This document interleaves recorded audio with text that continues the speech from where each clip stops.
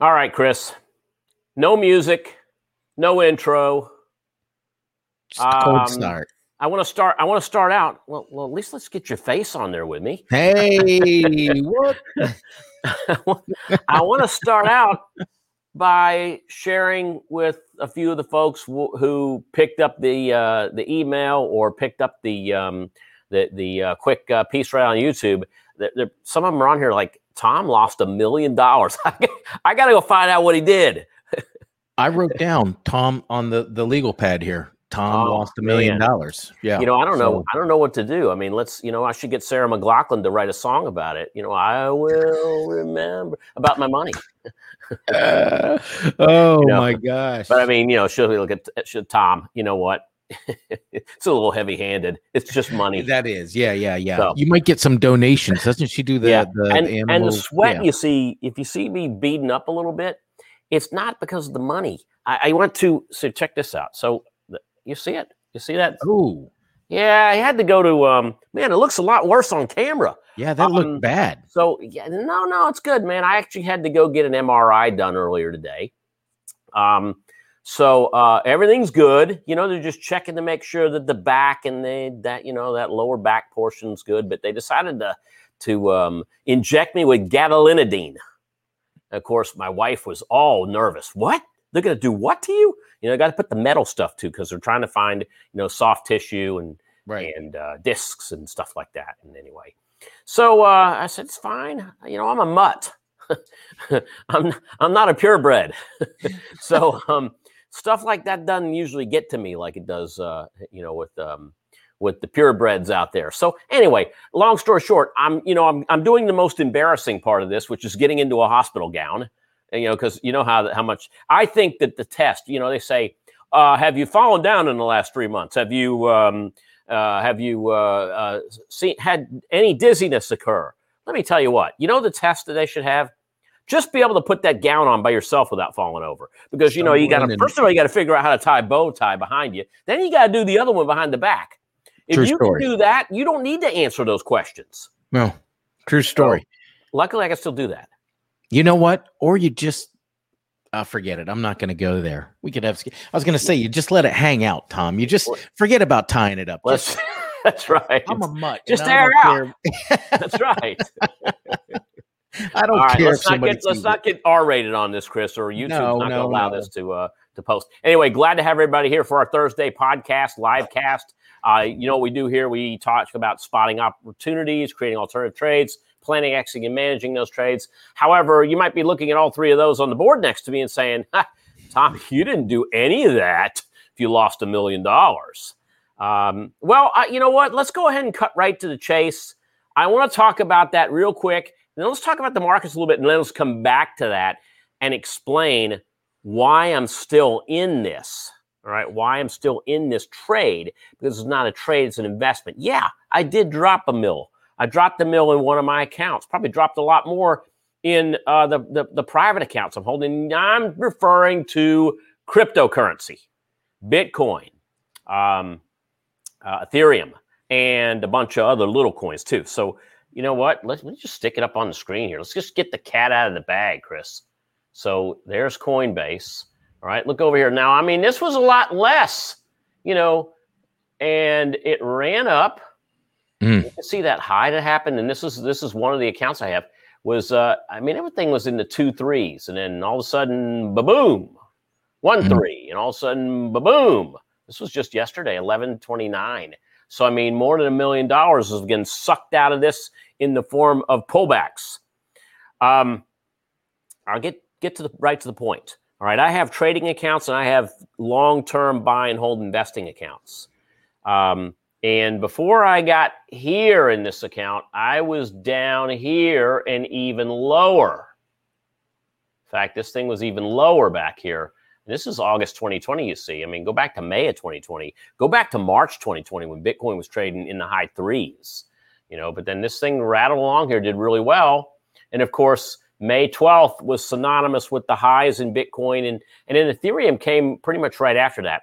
But ever since the Saturday Night Live hosting by Elon Musk, everything's kind of gone down. Well, we did see a big push yesterday as we had the, what was it? The B word, I think it was called. Did you hear about this, Chris? The B word? No. Tell me about that. The B word stands for Bitcoin. And that was, who was on that? Elon Musk was on it. Elon Musk. Okay. I did. Also, there was Jack Dorsey, Kathy Woods, and they were all having a little powwow discussing what was going on with Bitcoin and with cryptocurrency as a whole and where they see it going. And, I saw this happening in 2014 when we had that high and then we popped back. And I saw it happen again in 2017 with the high. We pulled back 80 something percent. It was better than 80% off those highs. And now we've jumped to 63,000. We've gotten a pullback, a healthy one, better than 50%. Now, it's interesting because there was a lot of buying yesterday off the news, the B word conference, but we're getting continued buying into today. So, the big question everybody's asking me is, has the bottom been hit on crypto? And it certainly, based on what we saw happening here in June and again in July, there's a good chance that we could have bottomed, but I really felt like Bitcoin was going to go back into the low 20s, that we really were going to turn people around and shake them by their ankles to get those digital coins out of their pockets. That was a phrase. That was a phrase you used last week, Tom. I mean, it was a memorable moment for me when you said 20s and you used that term. We're going to shake. Everybody's going to get shaken out of this trade, and that's when it's going to turn around. So I want to let people know, I'm not just sitting here on the sidelines of any of this. I'm knee deep in it, and knee deep into a lot of smaller altcoins as well. But I believe in this as an investment. As an investment, this is one of those, put it away. Now, I look at it because I'm also, I'm here as an authoritative figure, somebody who I like to think I know a little bit about what I'm doing in Bitcoin and what I'm doing in cryptocurrency. All right. And so I do look at this from time to time, but, more on analysis. But as an investor, to me, I'm putting this away. I haven't sold any Bitcoin. I haven't sold any Ethereum. I've been buying, actually. I've been buying more. And my latest purchase on Ethereum was around 2,000. I was looking for it to go to 1,500. I've got limits in place at 1,500 if it drops down. I've got limits in place with Bitcoin if it drops down into the low 20s. But then that's it. That's where I don't have anything below that. That's where I would go in. So anyway, I want to welcome all of you guys that are hanging out with us on this live podcast. So yeah, we're going to get back to this $1 million plus loss. And then I want to talk about losses in general. I took a couple of them this week in the market, but these are this is my trading account. My trading account. So I had a couple winners, I had a couple losers, but net, I'm higher now than I was at the beginning of the week. Right? That's because my winners outperform my losses, and you got to think of the fact that this is part of trading. Is that if Chris, if you and I took one trade a week each, and that was it, and forget about the patterns, forget about the statistical probability, forget about what it is you're doing based on why you think it's going to go up, you really have a 50-50% chance, a 50-50 chance it's going to be a winner or a loser come the end of the week, the end of the month, whatever.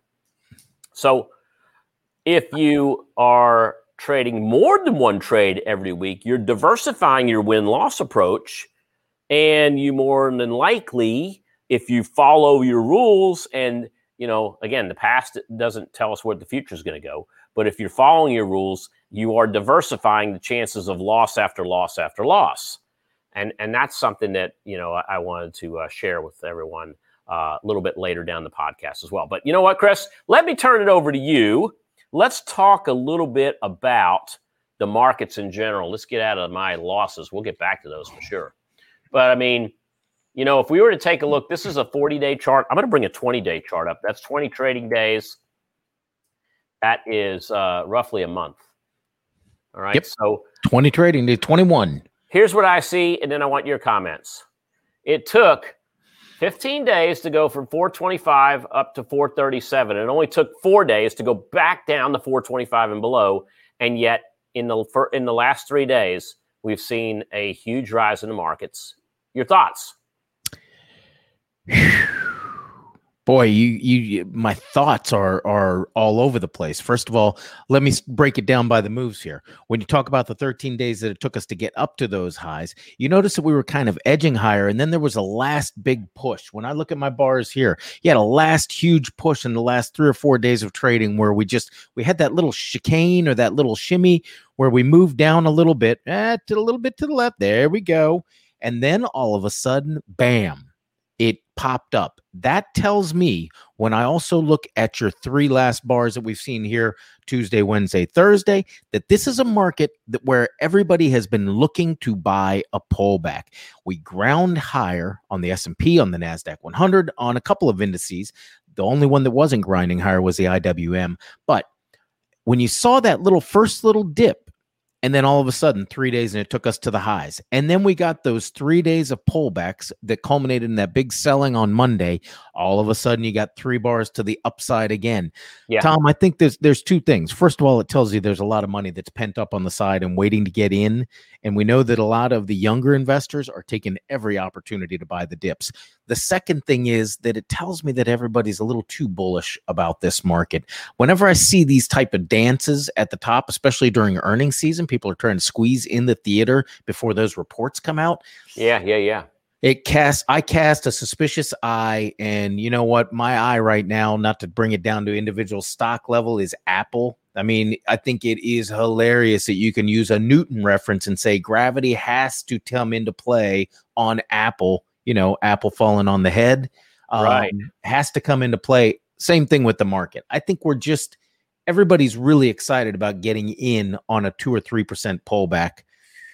What happens when the 10% or 15? I mean, we're going to recover, which is the good news. That's the great news. We're going to recover because everybody's going to be throwing money out there as quick as they can.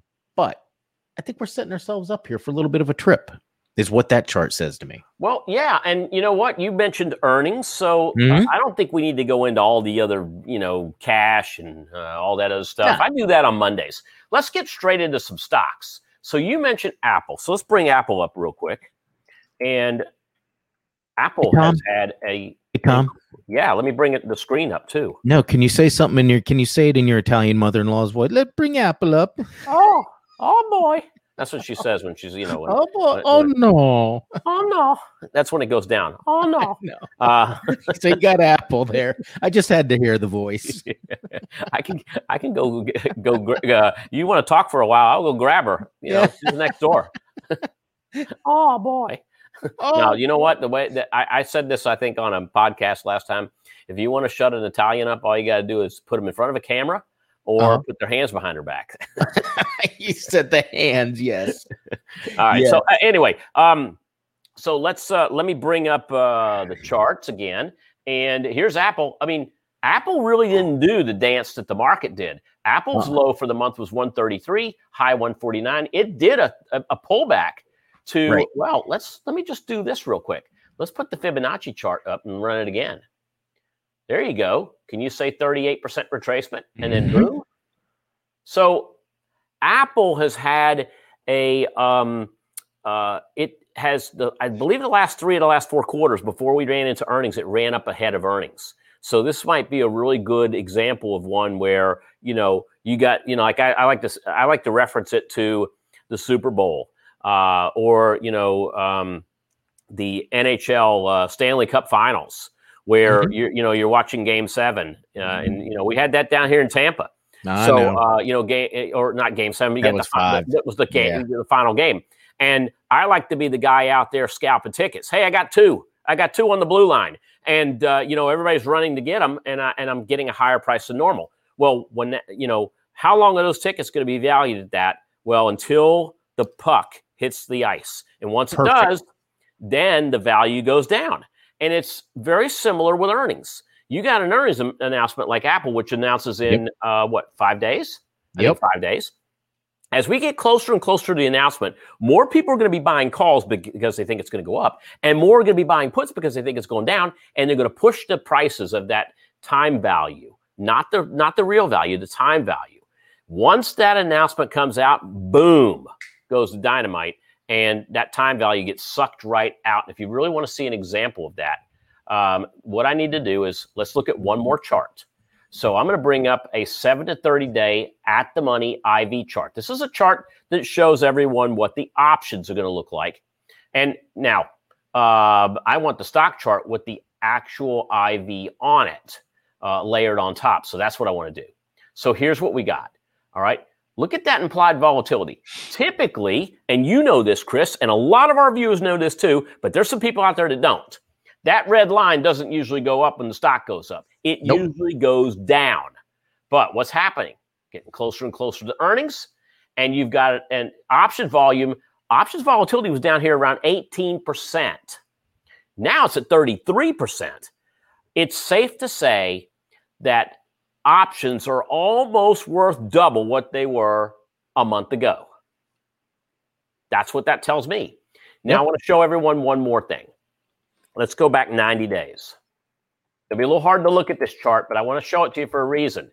Do you see what happened? This, as we were going into, it was about a month, we saw option volume rising. When did it drop? Right after the earnings announcement, it went from the high 30s, boom. 2 days, it was down into the low 20s. You do not want to be holding on to options premium after that earnings announcement because, again, look what happened. The stock popped a little, and I'm talking about it went up about 2 or 3 points, and it ended up dropping by the end of the day.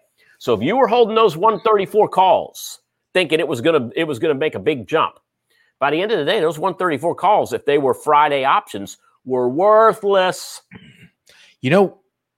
Explain something, and you just hit it. Everybody the majority of the people know exactly what we're talking about. So let's say, just for argument's sake, that you want to be long Apple and you want to use an option, Tom, because you just like trading options on it. How do you get over the earnings bump? I always call it the earnings bump because you're only paying, like you said, the analogy with the tickets is a great one to use. You're only paying for the flash in the pan. You're not paying for the meat here, right? So how do you get over that as an options trader? If you're going 1 or 2 weeks out, I say avoid the pan entirely. What you do is you just simply go in. If you want to be a call buyer, you go back and you look at the patterns. What has this thing done the last X number of earnings, the 5 days before earnings? All right. And then from there, you say to yourself, all right, I'm going to buy call options, but I'm damn sure going to be out of them the day before or right before the earnings announcement. So they always announce after market close. You want to be out right before the market close when everybody's piling in on that last hour. You want to be out then, right? I just stepped aside today, Chris, for Snap's earnings. Snap's got earnings today. Yep. I bought call options at the beginning of the week. Let's just see what they did, what they've been doing. So here's Snap right here, and I've got this on the 19th. So let me update this. Right, I think I actually ended up buying them on Tuesday, but it's okay. Let's just go see what's going on with this one. So the 59 half calls we're trading. Well, let's take a look at the 60s. That's what I ended up buying.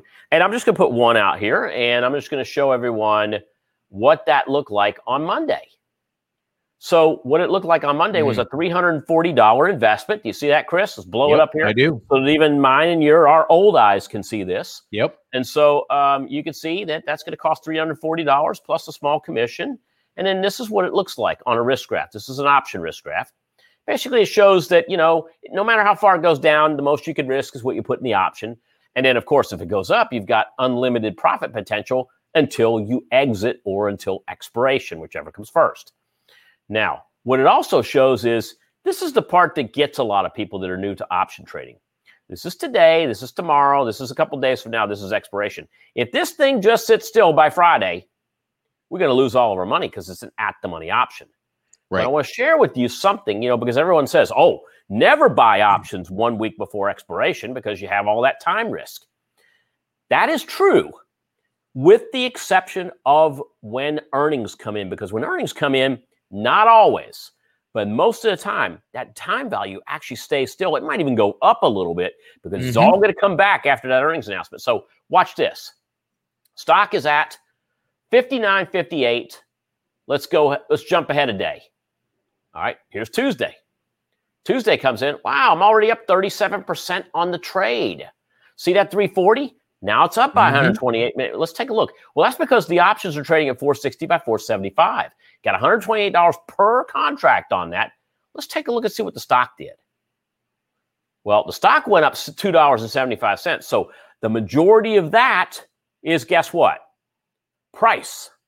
But you didn't get hurt on the implied volatility because we still got an earnings announcement coming out. Right. Let's move ahead a little bit. Let's move it up another day. Right, here comes Wednesday, the 21st. All right, now it's up 43%. What did the stock do? Stock jumped another buck. Right. Now all of a sudden, when I go back and I look at these, I look at, well, what did it do in, last earnings? Or what did it do the earnings before? What did it do the earnings before that? And the price did go up. But you know what? An average of, I believe, around 50%. Mm-hmm.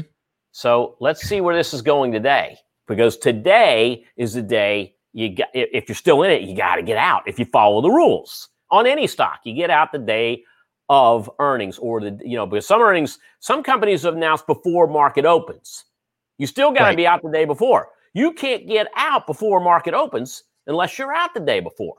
That's right. So let's take a look and see what the 22nd, what today is holding for us. Hey, look, Snap came back a little bit. All right, but the trade's still up a little bit. You can see it dropped $1.12. But the thing is I want to show everybody what's kind of going on here. What's going on here is this chart right here. So implied volatility actually dropped in ahead of earnings.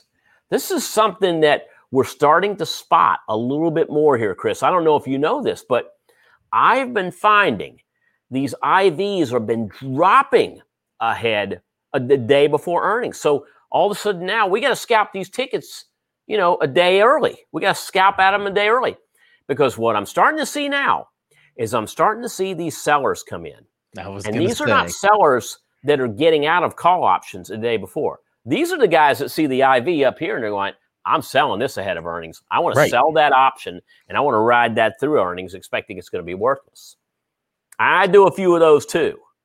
I do sell ahead of earnings, but I'll let folks know what I do is that a lot of times, most of the time, I'm doing a credit spread. I'm doing out of money credit spread, maybe an out of money put spread if I'm bullish, maybe an out of money call spread if I'm bearish, maybe an iron condor if I am neutral. And so I'm looking at setting up something like that with Amazon for next week, because it's just such a huge, huge stock. And so we'll look at it into that one, because that's going to be next week at this time. We got Amazon coming out, next Thursday. But this is what I'm doing anyway. So to let you know, I made money on my Snap because I got out of it already. But I did the same thing in Newmont Mining that I did in Snap. I had a trade in Newmont Mining, same situation, but it was looking like a put strategy. So if I just bring up a chart on Newmont Mining, let's take a look at NEM. Now, NEM has had characteristics of going lower into earnings. And look what it did. Monday, Tuesday, Wednesday, Thursday. Okay, I was in, made a little bit of money. It was really nice down here, but then it popped up and I was down a little bit. Mm-hmm. And I went ahead and look what happened today. It opened up here. So I said, all right, I'm losing money. I'm down a little bit on this one. So I went ahead and got out of it for a loss. Of course, after I got out, it made the big move down and it could have been a winner. But you know what? They don't always turn out that way. But my plan is that I have losers and I try to make sure that I cap my losers. I let my winners ride out as far as I can. And I do that. This is just one example, one small example of what I do when looking at these particular trading strategies. It just so happens to be earnings week. So it's earnings. Between earnings, it's something else. It's money calendar. It's darknet. It's maybe I'm looking at something like puts. I do a lot of out of the money put selling that I go out and look at farther. I have stop losses that I have for put selling too. So, that just brought something up interesting in my head, and I was thinking about it just a couple of minutes ago. You and I, we hear a lot more about people selling puts. I mean, people have been getting out there and educating themselves and doing the right thing here. And we also hear about people doing cover calls. You know, if they own Snapchat, maybe they do a cover call ahead of the earnings just to kind of take a little bit of the buffer off if there is a sell-off. How much of the implied volatility, you mentioned that shift from the day before, 4 o'clock, you could sell it, to now the day before that you have to start selling it. How much is that due to, do you think, people coming into the market and just slamming the premiums because they know they can get paid selling those puts right ahead of the earnings, because that's when the premiums go through the roof. That's when the implieds go through the roof. So they do. Is this just the market becoming more educated and saying, hey, I want to buy Snapchat if it goes down to XYZ, and bam, they go out there and sell those puts? I think it is. I think it is. And I'm beginning to think I've got to make my shift. I'm going to do more research on this, but I think I'm going to have to make my shift a little bit earlier. Get in earlier than a week before earnings and get out a couple of days before earnings, before the sellers all start coming in, because the sellers are coming in the day before earnings now. I've never seen this before. Yeah. And so, all of a sudden people it's obvious there are more option traders now than ever before. The growth's been exponential. Oh, yeah. You go through these waves. You got option traders that come in, they lose all their money and they're gone forever. Then you got option traders that come in, they lose all their money, they come back and they say, I'm going to figure this out. That was me. That was me back in 1987. Right. When I first I didn't dip my toe in the market. I went ahead and cannonballed into the market, and I ended up getting cannonballed right back out. And I had to take a year off because I was out of money. But I came back, I got educated, and I dipped my toes here or there. So. Yeah. You know what this also screams, and this is just something for everybody that's watching us to remember. As you get more and more people in the options market trading, the options market, as you know, Tom, is kind of that zero-sum game. There are winners and losers on both sides of it. Yeah. And if you have more and more people coming into the market that are going to start doing that put sell or that selling a cover call ahead of earnings, it means you, as a trader that has been working with the strategy for so long, have to make sure that you're educating and figure out why those changes are happening so you can adapt. If you don't, this is a little bit of Darwinism of trading. If you don't adapt, all of a sudden you're going to become, left behind a little bit. So I think that's I'm glad you shared that with us, because I think that's one of those great ideas of, hey, this is why you keep sharpening the knife as an options trader, especially because it is a zero-sum game. You're looking to take something out of somebody else's pocket in most cases. So I think that's a great, great point to kind of go off on that tangent on. Well, you know what? I think it is. And what I want to share with everybody right now is, we've been talking about earnings. So let's end on earnings real quick and let's talk about losers.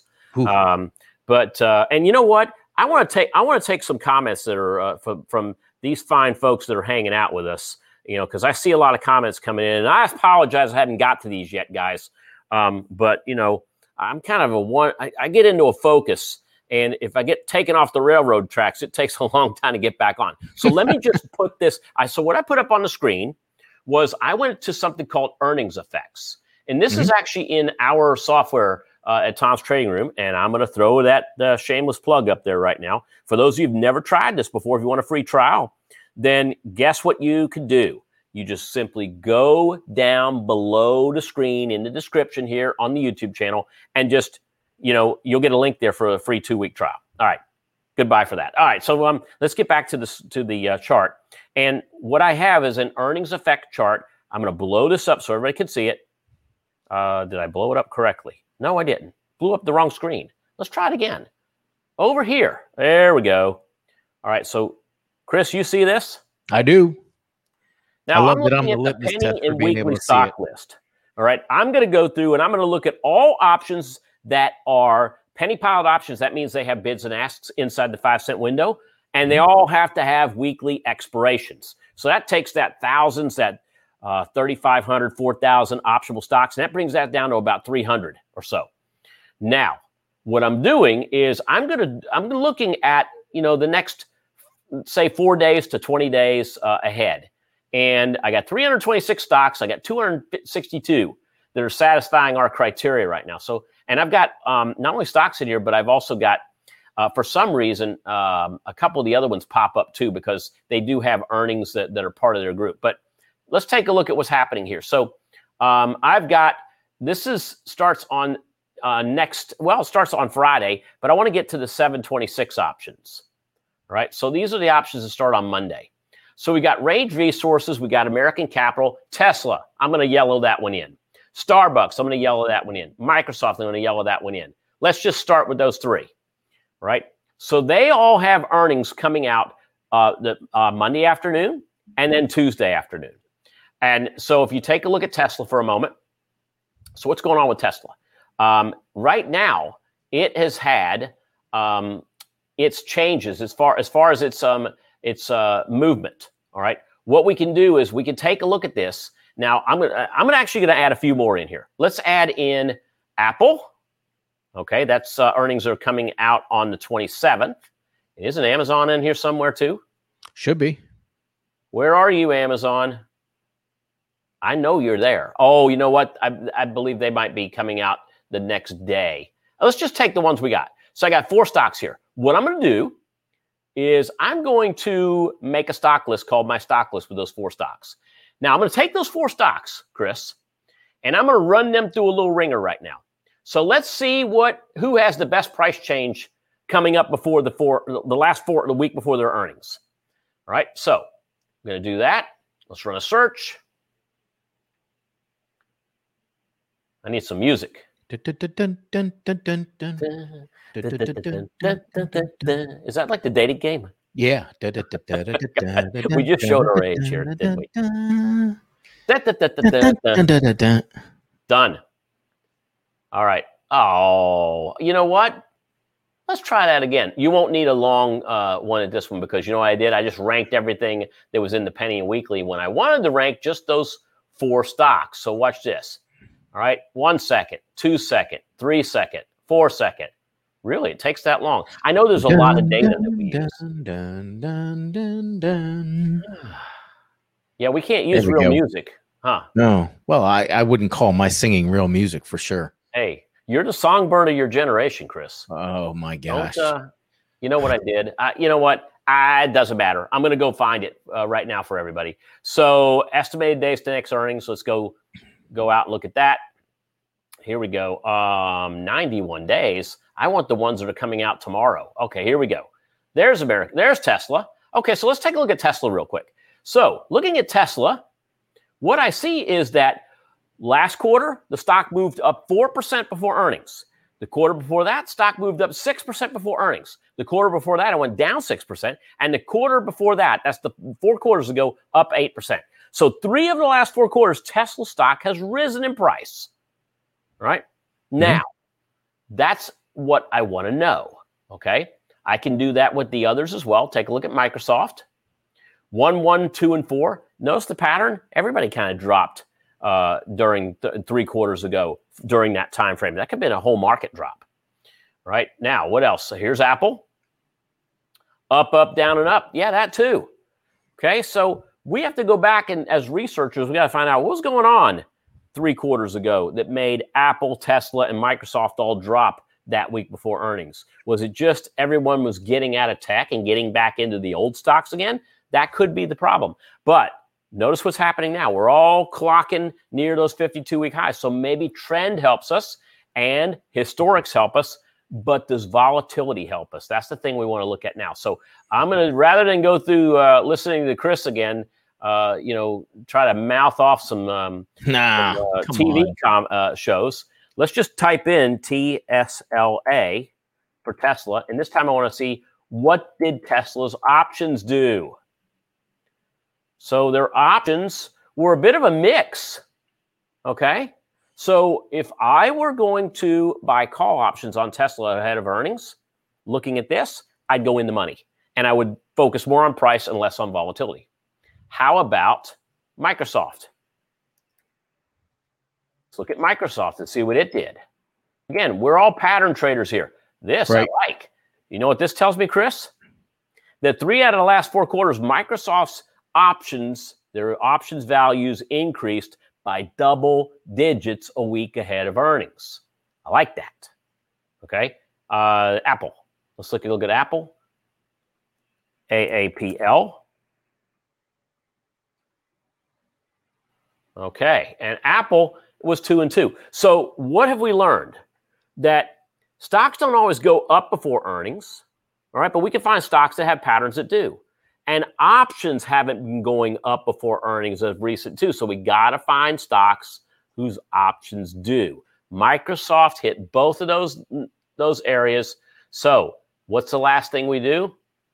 Go to a stock and option table, and I'm going to run this up to today's date, and I'm going to change this to MSFT, and I just want to look and see what are next week's options trading for right now as we head into next week, because that's the options we want to use. And here we go. There we go. Microsoft trading around 285. Look to pay $5 for the 285 call.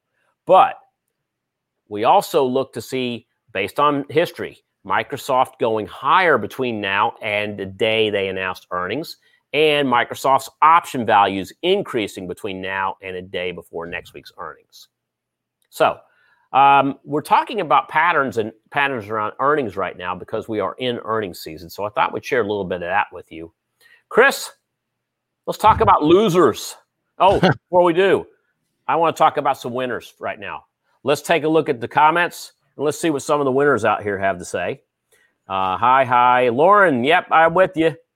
Yep, Snap made money. Mining, mining, not so much. That's exactly what I was saying there. Buy Apple Leaps, $160 target, king of the market. And Angelo, I can't disagree with you here, because Apple did do something that the other tech stocks didn't do, and it took off like a rocket. It looked like Apple boarded Amazon's or the Blue Origin rocket about a month early and took off. What do you think, Chris? Absolutely. I mean, I think Apple is kind of setting the course here. It has been through the roof. Now, let me ask you something, Tom, because she just mentioned Leaps. So if you are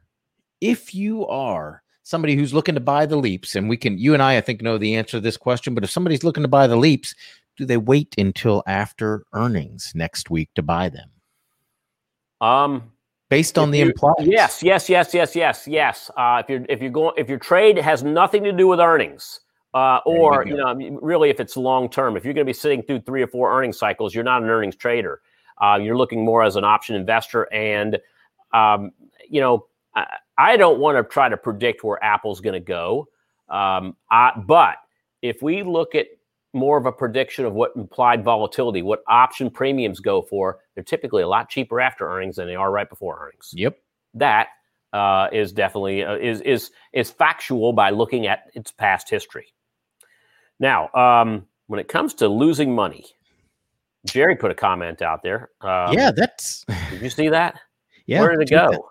2000. I lost $2,000 in 2 years. It's only money. I lost this week. I don't have my sheets up in front of me, but I know I lost at least 10 grand on Boeing. Last week I was preaching about that I thought Boeing had made that low, and I was selling puts on Boeing. Well, guess what? Monday came around and Boeing taught me a little lesson, and it smacked me on the behind of trades. Oh, no. And so so I had to do an oh no, and I my stop got hit, so I got out. But Amazon do me good. Amazon do me very good, man, because I did very much better on it. And that's the thing, is that it's not about one trade. It's about a collection of strategies where you are objective about your trading. You're objective about your entries and exits. You're not subjective, all right? You know what subjective is? Subjective is emotional. Subjective is, I'm buying it because I think it's going up. I'm buying it because some guy on social media is screaming to the hills to buy it.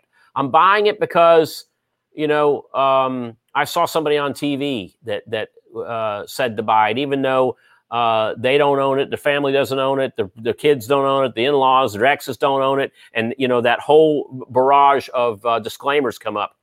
But I'm going to buy it anyway because he said so.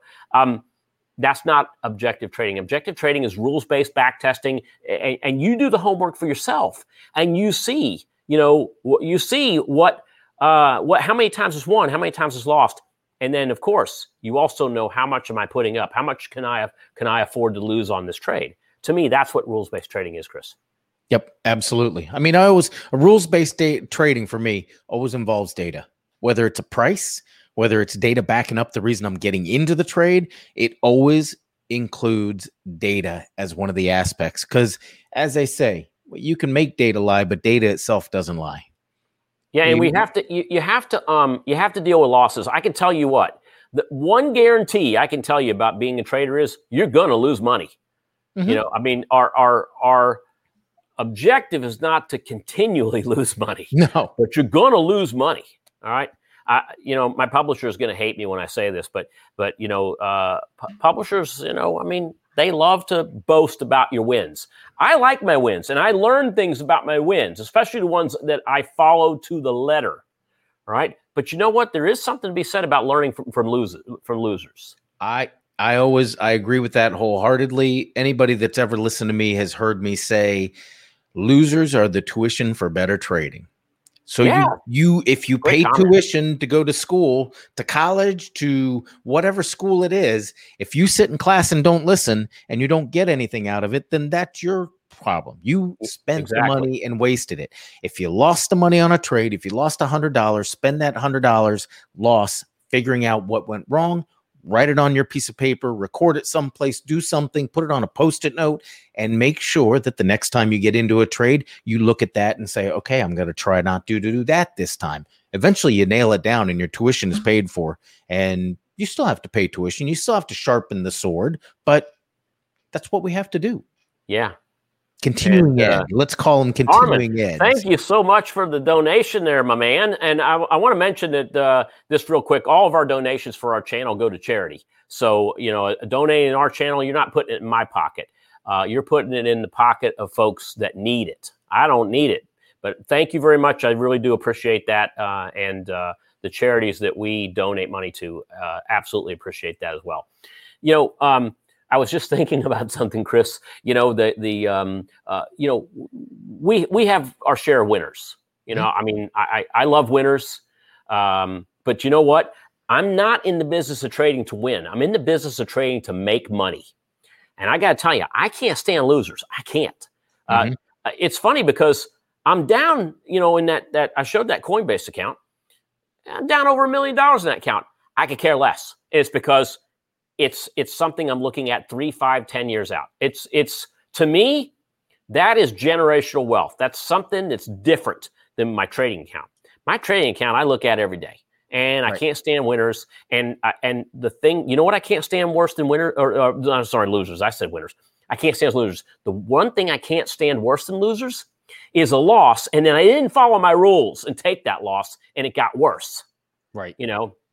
Because the day I do that, then I'm going to have something that comes out that says, you know what, Boeing, hey, I took this trade and it had 90% chance of success, and yes, I can make 100 or 200 percent return. But if I don't follow my rules right, I could lose 50, I could lose 75, I could lose 100% of that trade. You know, I don't think the publishers would like that. Yeah, don't do that. No, but I mean, you know, another one of those things that always rings through my head. As a trader, as an investor, I hate losses. Everybody hates losses. As a trader, I hate missing opportunities more than I hate losses. I hate opening up a chart. I do too. Yeah, after I've looked at it for a week and said, man, I really should be jumping into this. Man, I really should be jumping into this. And I didn't because I subjectively said, maybe I don't want to do it. And then all of a sudden the stock or the option goes through the roof. I will kick myself around my house for days on that one versus listening to it, being objective and taking a loss that I've planned on and saying, okay, now I move on to the next one. That's my trader's mind. I'm going to show you two right now. I don't even know how they turned out, but I tried to get into these trades yesterday. Let me put the screen back up here real quick. Mm-hmm. Let's go. Come on, screen. There we are. DR Horton. What is that? DHI? Yep, DHI. All right. So take a look at DR Horton because it did have earnings yesterday. And here's what happened. So yesterday, do I have the right date on? Yes, I do. Yesterday, we closed at 91.47. All right. This thing dropped down and traded as low as 86. But look where we are right now, 90. I was trying to put on, and I've got it right here. I'm just going to I'll tell you what I was trying to do. Let's see. What was I doing? I was doing an iron condor on this thing. The 80. Let's see. Yeah, I was selling the 86 halves. We got down to 86 half. I was buying the 85s for protection, but also on the upside, I was doing the 95, 96 half to the upside. So what I was doing was an iron condor, which would have worked out brilliantly today, but I couldn't get filled because I was being stingy on how much I was willing to take in on that trade. The other one I was trying to do was Blackstone, BX. Same situation. I look at Blackstone. Yesterday, Blackstone was here at 106. Today, it's trading at 110. I actually had 10 points. I was looking at it 10 points up and 10 points down. Still, another trade where you look at Blackstone, that's up pretty good today. I mean, we're talking about that thing's up for 4.5 points. Yep. But it was nowhere near what I was trying to sell because the volatility, let me bring up that, there's the IV chart, has dropped from 114 down to, from the 30s down to the 20s because now what the unknown is known. But, you said it, Chris. You said the only thing you hate more than losers is not getting filled on trades, or not hitting opportunities. And these opportunities were glaring me in the face. Yeah. Oh. But we get into opportunities, everyone. We get into opportunities, and some of them just don't work out. So what I have here, and I want to share this with everybody, is let's talk about, let me get it up there one more time. How I deal with losses. Is it up there, Chris? There it is. Man, fourth time's a charm. So, you know what? These are some things that I look at and that I constantly, pin this up and look at it. I think I need to frame this next to the Wolf of Wall Street frame I got. Remain mentally and emotionally focused while trading, all right? And what I mean by that is, keep your emotions in check. Remain mentally focused. Losses are a part of all systems. Knowing when to take them is important. So when do you take losses? For me, if it's an option, it's something I paid a good amount for. Let's say it's a $5 option. I'm going into earnings. That thing drops down and goes from $5 to $2.50. I'm getting out. It's not coming back. That's a 50% stop loss. On the other side, if I'm selling something, let's say, open-ended puts, a lot of times what I'll do is if I'm selling puts and I get $10 credit for them, the only way I lose money is if that thing gets more expensive. And if it goes to 20, I'll do a 1-to-1 to the upside too. So if it goes to 20, I'll buy back. A lot of cases I'll buy back and take my loss there. So keep in mind what your losses are and adhere to them, all right? So the other things I do is, I'm extremely disciplined. You should be too. Exiting losing trades, and when you exit losing trades, when your system tells you to, that's when you do it, right? Not taking losses, extremely dangerous, because especially look at what happened. There are going to be times in the future, again, that we're going to go through one of these COVID experiences with the markets where the markets drop 1/3 of their value in a month. And by taking losses when they come in early, especially when you're seeing that market as that bear took the elevator, you hang back and wait and wait for your next entry point. And that's your system will tell you when your next entry point is.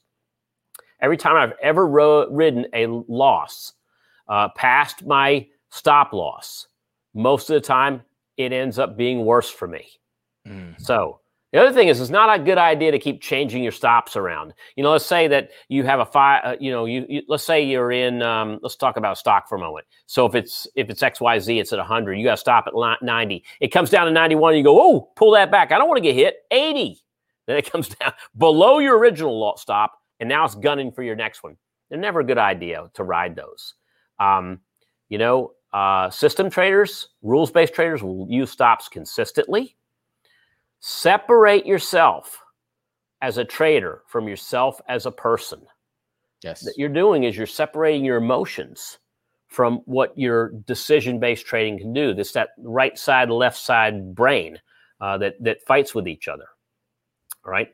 No system can trade the markets all the time and be winners without having a loss here and there. Got to realize that. Clumping is something that I call, You know those times where you trade and you make money and you just can do no wrong? Remember, that can happen on the losing side too. You can have a system or a group of strategies that clump losses just as easy as they clump winners. And then, you know what? Make your asset to trading one of your greatest assets, the ability to take losses. And Chris, anything you want to add? Tom, I want to add that you just nailed it on clumping. And I'll give everybody a personal, I mean, I think like a lot of people, between November and February of this year, my systems got dialed in to the point where it was almost a disappointment if I didn't open up one of my trade managing programs and look and see just absolute green everywhere. And you get lured into this feeling of confidence, and you can start to relax yourself a little bit with that clumping when it goes the wrong way. And I think that is exactly what I just took from all of those. That's the biggest thing. You get overly confident and get your feet off of the ground a little bit. You start to feel a little more subjective. Like, I can't go wrong regardless of what I do. Whatever I pick, it's going up. Man, those are the most dangerous times. At that point, you should be backing away from trading and saying, hey, I just did so well over the last 3 months. I'm going to take a little vacation, a hiatus, and make sure I ground everything. So I think I would just say, stay grounded, whether it's losses. You can go just as easily and get the mental, you get in your own head. And that's the worst thing you can do. And you mentioned that when you've got your trading spaces, let's call them, if you get inside of your head because you're either winning too much or losing too much, at some point, it's okay as a trader to just say, hey, I'm going to sidebar myself. I'm going to put stops in. I'm going to put targets in, and I'm just going to let them go. I've had times when I go to 100% cash just because I need to recycle and get a good feel for the market again. Never be afraid to do that. Never be afraid to say, hey, I need to just reset myself here a little bit. Paul says limit the clumps. Yeah, the clumping. Limit the clumps. You really hit me with the clumping, because I had a 6-month period where I could not do wrong. And of course, you do wrong right after that. Oh, yeah. Every time you think you got this, you're better than the market. The market comes back and teaches you a lesson. Grant's got a question here. Any suggested strategies for minimizing or counteracting losing naked puts without having to buy the underlying securities at expiration? You know, I'm going to tell you what happened to me at AMC last week. So some of you guys remember a couple weeks ago, I jumped in the space race, and I had two really nice setups. One was the space race with Virgin Galactic, and that fell down sharply, even more than I expected it to. But then the other one was I was putting on a butterfly trade with, or was it a condor? Maybe it was a condor with AMC. It was a condor. And so AMC came down, and it went right through my selling put strike, but it also went right through my buying put strike too. So that was that Lloyd's of London protection vehicle I had. So I think I was long the 40s and I was short. No, I was short the 40 puts and I was long the 35s. That thing came down through 40, through 35. And if we could take a look at a chart on that real quick, and I'm going to bring that up right now. Let's flip back to the screen. Take a look at AMC. And I got to tell you, look at it. I mean, the 20th, big move up. I mean, you know, but we took this thing down from 48 all the way down to, it's below 32. I mean, if Sarah McLachlan needs to sing a song, that's a song. She needs to sing it to all the diamond hands that are holding this thing in the 50s, 60s. Wasn't it $70 one time? And it came down. I mean, it lost half your diamond hands. Yeah. You went from 2 diamond hands to 1. And so, but big move back up on Tuesday. But here's what happened to me. All right. So I liked it hanging out here around 40, but it dropped down. And on Friday, or really, I mean, we were right here. Here was Friday. We were down, and we actually closed down below 35. So guess what happened to me? I ended up taking the stock. This is for you, Grant. I took the stock at 40, but I also had it sold at 35. So I took a 5-point loss minus the credit I brought in. So it was only a few points to me. So one of the ways you can do it is by protecting yourself with a credit spread. The other thing you could do, if you really like that trade, is when you get up to expiration. I've done this before too. I roll that put out before before the expiration date. And so let's say if I really liked AMC, which I don't, but if I liked AMC and I was long that thing, let's say I had 40 puts, and then we got down to 35 on Friday, I would buy back the 40s that were expiring that day, and I would sell the 35s, the new at the money puts, a week or 2 weeks out, and try to extend that trade out a little longer. That's another way you could do it too. All right. So great question there from Grant. And wow. So, I mean, Coulter, thank you so much. Appreciate your, coming on and telling us, hey, if you want to help us out, guys, if you like what it is you're learning here, then do me a quick favor. For those of you that are here, and I see a lot of you here every week, show us some love, thumbs up below, hit that like button for me right now. It helps support the channel, and it helps me want to keep doing these things. Yeah. If you're new, subscribe to the channel. We do various videos each and every single week. In fact, Mondays we do live stream videos where we're assessing the markets and we're looking at what's going on. And we're working right now with a list of stocks, a list of optional stocks. We call it our cheap bucket list and our expensive list. The cheapest options out there, the most expensive, we do that every single week too on the live stream. So, Chris, hey, what's been your biggest losing trade lately? Oh, biggest personally? Man. Not personally. The one that's eating into your account right now. You know what? It's not eating into my account because it's a situation similar to yours. I've got SunPower that I purchased and got out of in February. Yeah, this is part of that I can't go wrong February trading. Got out of it with the trailing stop and nailed the stock up around 49 or so, right as it was cresting there, and ended up buying it at $40. Had sold some puts on it, and it also had some limit orders in. This is a long-term hold. As you know, the stock's now trading down to $24. So this thing's been cut in half, and I look at this and still say, hey, it's like your Ethereum and your Bitcoin. This is something that I look at. I rarely look at fundamentals. It's usually all technicals, and it's all what is happening on a relative strength basis. But in this particular case, as you know, I call this the new technology sector, the clean energy sector. So I'm willing to dollar cost average into these trades, which we don't talk too much about, but that's the simplest way I'm working my way out of these is, you know what? I just dollar cost average if I know I'm going to hold it for 4, 5, 6 years. Dollar cost average. I bought shares at $20.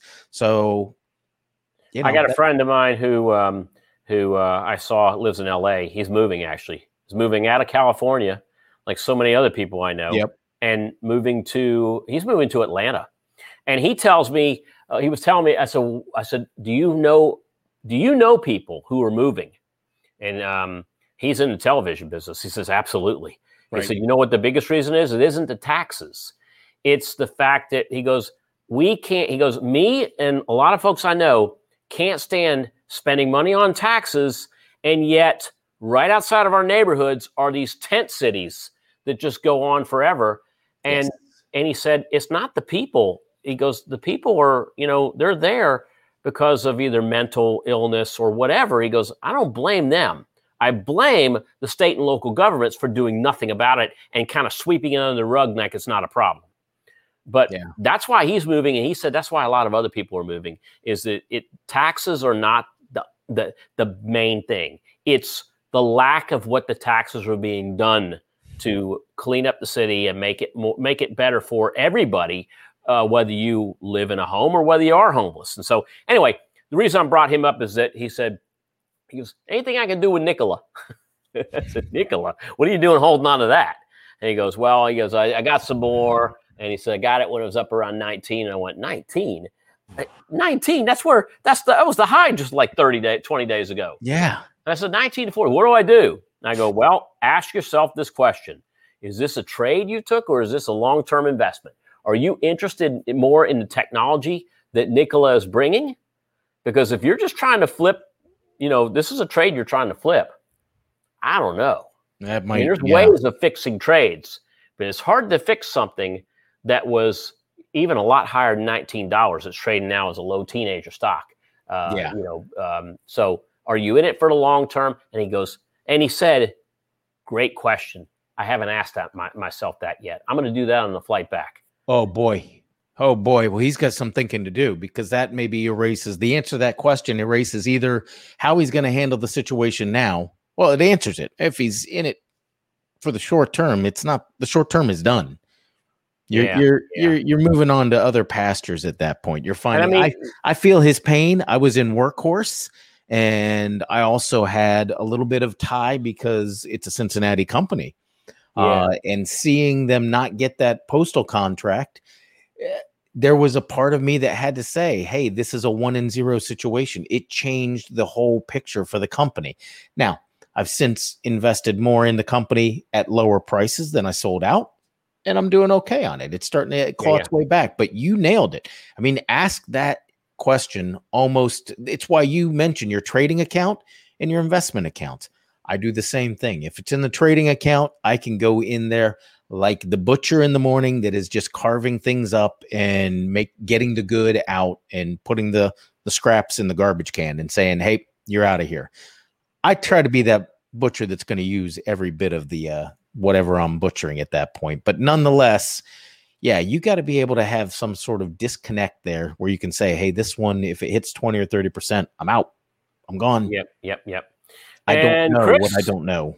With that ends another session of our live cast we've been doing here every Tuesday at 2 p.m. Guys, I want to thank my co-host Chris Johnson for hanging out with me again here this week. Once again, if you want to help us out here on the channel, do me a favor. Give us a thumbs up, show us some love, hit that like button below. It helps support the channel. If you're new, then subscribe. We do about 2 to 3 videos a week, and we do them in a couple of different things. I do live streams every Monday. We'll do a video either based on a stock screening, how to look at options a specific way or an option strategy, or we can even do something which is looking at the overall markets. And of course, I'm here live with Chris every week, and we do these Thursdays at 2. Thanks again for joining. Chris, awesome to have you here once again, buddy. It's great to be with you. I got to say hello to Elvis. Elvis is in the building. Elvis is in the building. All right. Well, have a great afternoon, buddy. I'll see you again real soon. Bye, everybody. Take care. Take care. Good trading.